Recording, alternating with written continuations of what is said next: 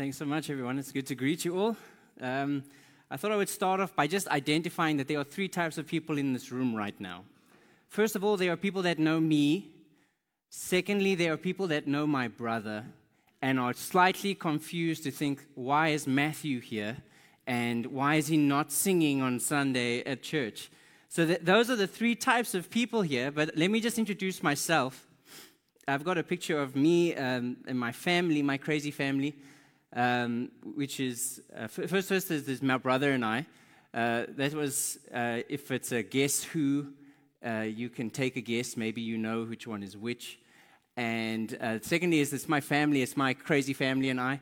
It's my wife, my amazing wife, Amanda, whose mother is here. It's good to see you, Auntie Linda. As well as my two boys, Daniel and Benjamin.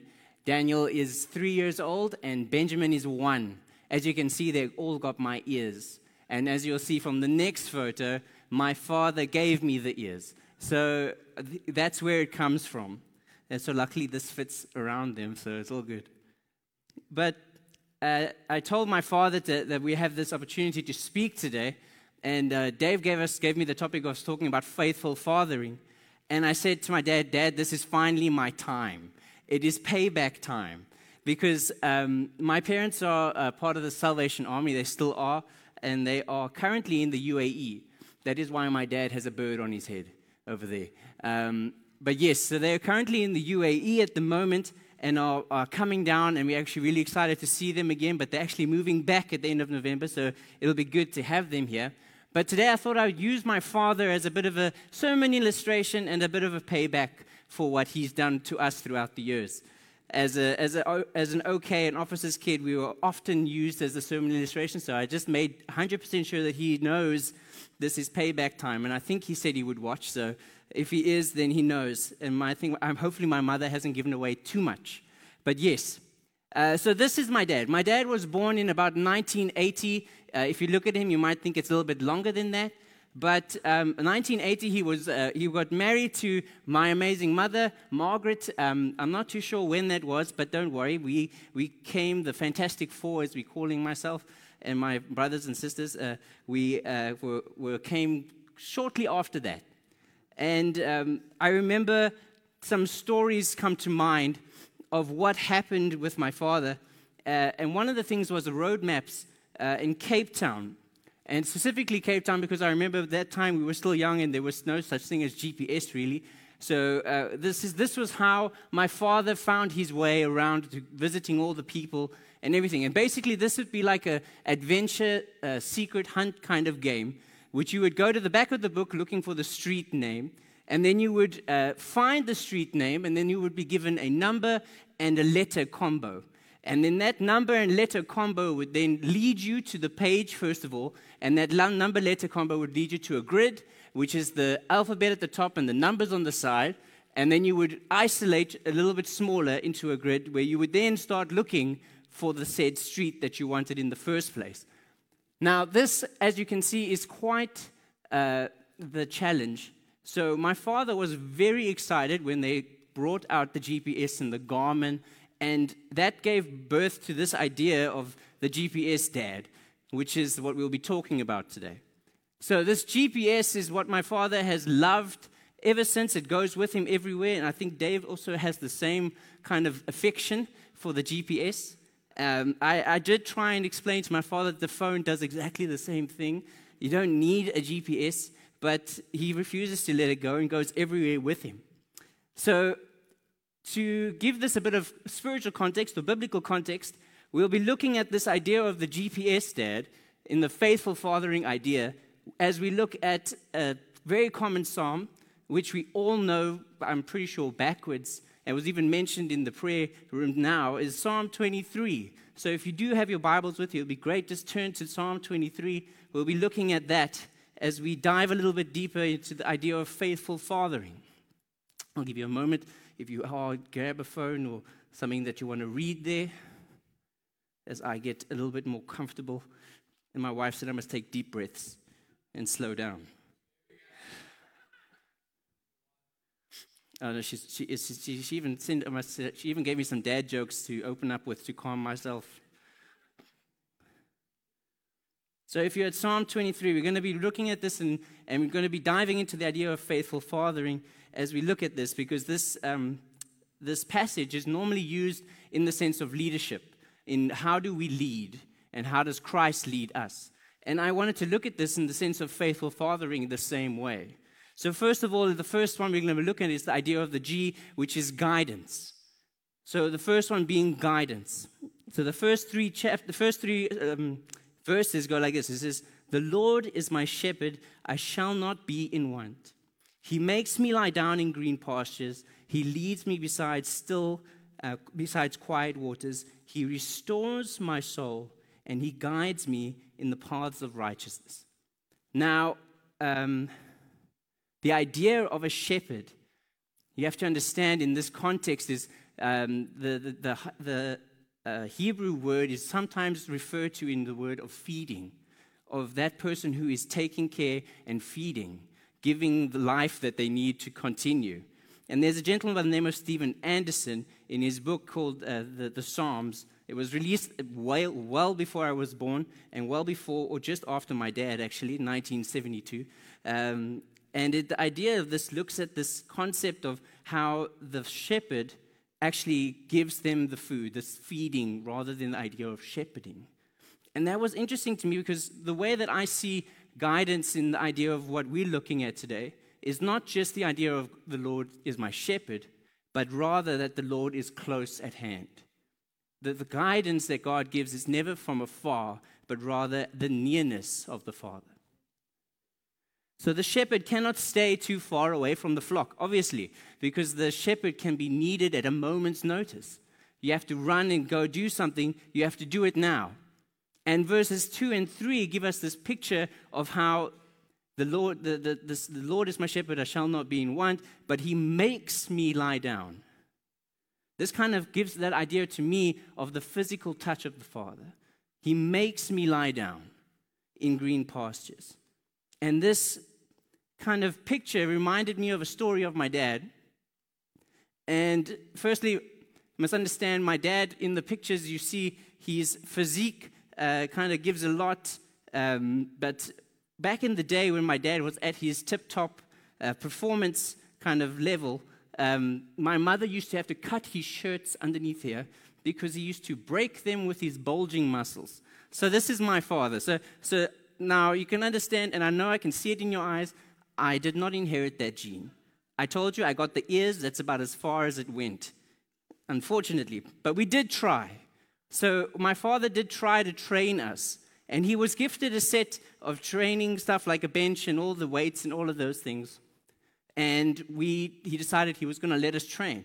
So we trained with him. We would wake up at 4:30. It felt like a Rocky movie. We would go and run around the block and then come back and do weight training. Now, I don't know if you have brothers or sisters, but I have a twin brother, which makes the competitive edge slightly more in favor of us fighting, if that makes sense. So we were consciously trying to outdo each other the whole time.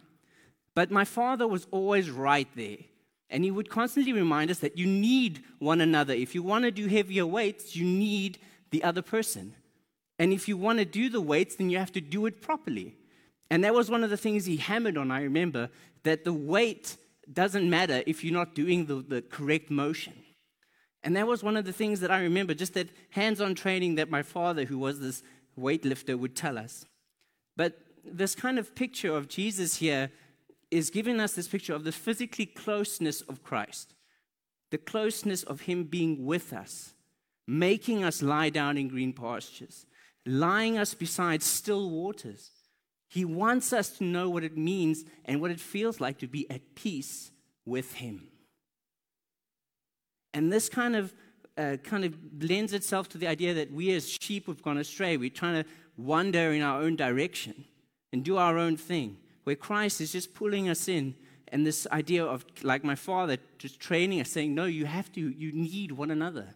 You need to be together, and kind of bringing us in towards himself. And it means, it's like he used to say that for us, the idea of the weight is, it means nothing if you want to carry all this weight, you want to do all these things, but if you're not doing it with the right form, then the weight means nothing. And that kind of physical closeness was one of the things that my father guided us through. The guidance of my father was that he was never from a distance, but it was right there while we were there, in the moment, in the green pastures. That's where he was. Second thing we come to is this idea of the permission of the Father. In verses 4 and 5, where it says, even though I walk through the valley of the shadow of death, I will fear no evil, for you are with me. Your rod and staff, they comfort me. You prepare a table before me in the presence of my enemies, and you anoint my head with oil. See, this points to the idea that, or the idea to me anyway, that God kind of allows us to go through that time in our lives where we go through the valley of the shadow of death, where we are faced with our enemies, face to face. God allows these things, but He doesn't just let us go.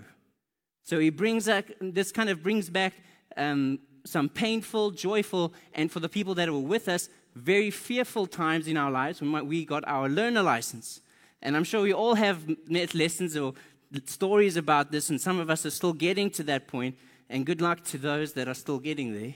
But I remember quite vividly that what would happen was my brother and I would take turns driving to university. And I would be first, and then my brother would go. And I remember the horror of my niece who was in the car. She would say things like, "No, Pops, don't let him drive, Pops, please, please," and be crying in the back. But this doesn't deter me, because I'm the guy with the big ears, so I don't really mind. You can say what you want to say. I'm going to try and do this. But I remember sitting in the car and looking at my father's face, that he was cringing at the idea of the smelling and the idea, the sight and the smell of the clutch burning out. You know, this is what we were so used to, waking up every day going to varsity. But I remember one day in particular, I was driving, and the car was somewhat awkwardly silent. But my father would look at me and he says, "Did you even see what you just did?" And I looked at him like, I'm driving, we're alive, we're going, you know, it seems fine. And he told me, "No, you actually have just drove over 2 red robots and almost killed everyone in the passenger seat." And everyone's just sitting there, just kind of, I'm looking at my father and thinking, well, geez, we're alive, aren't we? You know, thankfully we made it through that. So, I mean, we're alive, we survived. But this reminded me of sometimes those moments, those times when we go through that kind of scary times in our lives. For them, it was the shadow of death and the shadow of other cars coming against us. But for me, it felt like something my father actually allowed me to do. I had the permission to drive. And this idea of my father being there still right next to us, even though he points out what went wrong, he was right there with us. And the same thing goes with God and our relationship with Him. He allows us to go into this world. He allows us the opportunities and the things that we go through in this time. But it also gives us the opportunity to realize that His rod and staff are still with us. His authority is still there. Regardless of the situation, God is still close at hand. But He allows us the opportunity to make those mistakes, to find that if I can call it, the peace in the chaos of what we go through. And that was what I got from that, the permission of God that allows us to be in those situations. And lastly is the S, which is the service. And this is kind of where it kind of all comes together. Because this is now the last verse of this chapter, and it goes, "Surely goodness and love will follow me all the days of my life, and I will dwell in the house of the Lord forever." This kind of pointed to me the faithfulness of the Father and the love that will follow me for all the days of my life. But all of this is done in the service of love. So the service of love is what comes next.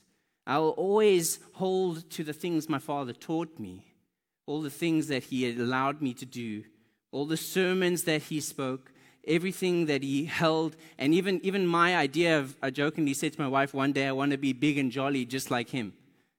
That was my Father. I'll always hold to those things. And I even remember specifically one sermon He gave on John 12:24, which for me has really changed the way that I view my family life, because it changes the way that you see things. And it said this, and it says, "I tell you the truth, unless a kernel of wheat falls to the ground and dies, it remains only one seed. But if it dies, it produces many seeds." See, my earthly father knew this and understood this kind of idea, and actually died to himself and allowed us to interrupt and be the nuisance to his life, if I can call it that. I don't think he would say that, but for me, I can say that anyway. But it really allowed me the chance to realize that it wasn't always about how amazing my father is. It wasn't always about the kind of life or the kind of love that he led, but rather it was the introduction of him to us and the introduction that he gave us to Christ. The introduction of showing us this love that seems to come in wave after wave and keeps to continuously sweep us off our feet. So it doesn't matter if we go through the seasons of life where you're learning to drive, or if you are trying to pick up more weight and trying to get the form right, or what my father always used to tell us is things like the dummy lines on the road. Those kinds of things were important. It was the discipline and things that he gave us which is important, and the endless CD shuffling moments. My father will know that context. But those CD shuffling long drives. But honestly, the only thing, or the thing that really my life and my father's life points to, is the love of Christ.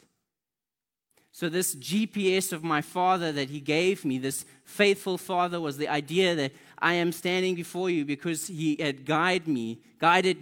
He was near to me. He allowed me permission to do the things that I do. And he allowed me the space to grow in the love of God. But he did all of this because he was doing it in the service of loving God already. So today, I'm standing here before you talking about faithful fathering, but I have to realize that this doesn't always just relate to fathering. There could be fathers, sons, mothers, daughters. All of us have this opportunity to be with the Father, to be with him in a closeness, a nearness that he allows us, he guides us through his word. And he allows us the permission to go out and make disciples. That's messy business. And he does that, and he tells us we do it all for the love of others. All of it.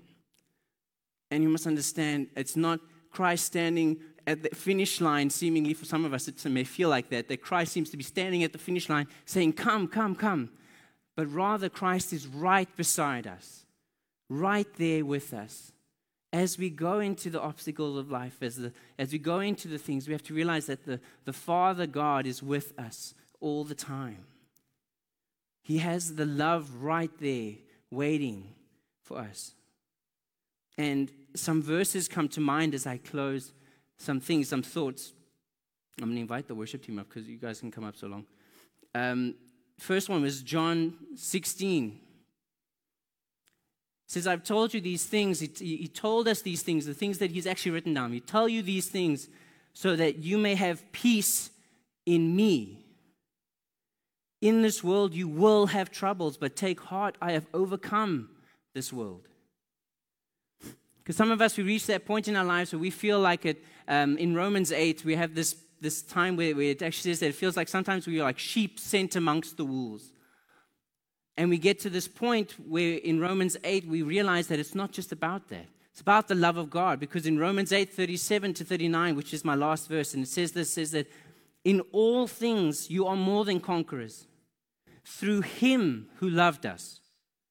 For I am convinced that neither death nor life, nor angels nor demons, neither the present nor the future, nor any powers, neither height nor depth, nor anything else in all of creation will be able to separate us from the love of God that is in Christ Jesus, our Lord. So, just in closing, we have to understand that God is with us. He's giving us the guidance that is the nearness of Christ with us all the time. He gives us the permission to do life with each other and to be with one another and to make the mistakes, but to know that Christ is always there in the service of love. And so are we.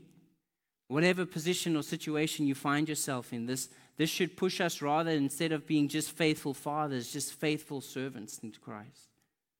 So I want to close off with that, and let's just pray as we close there.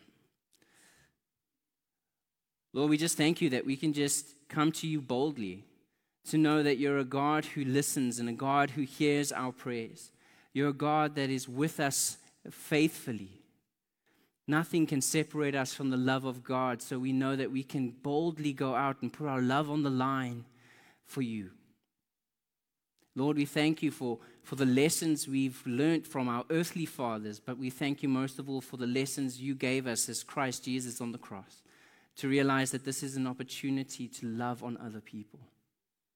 Lord, we just thank you for this opportunity now to go into worship, and to thank you for knowing that we are here for you. We are here for you, knowing that Christ, that as we sing and as we worship, as we boldly approach you, we may honestly know that this is all for you. Lord, we just pray now as this message sinks in and as this message takes roots in our life, Lord, we just pray that you may nurture it. May you be with every ear that has heard, Lord, that this will be an opportunity for us to grow deeper in your love. We thank you for that, Lord, and we just pray that you just continue with us now as we go into worship. May we just earnestly seek your face in a whole new way. Pray this in your loving name, Lord Jesus. Amen and amen.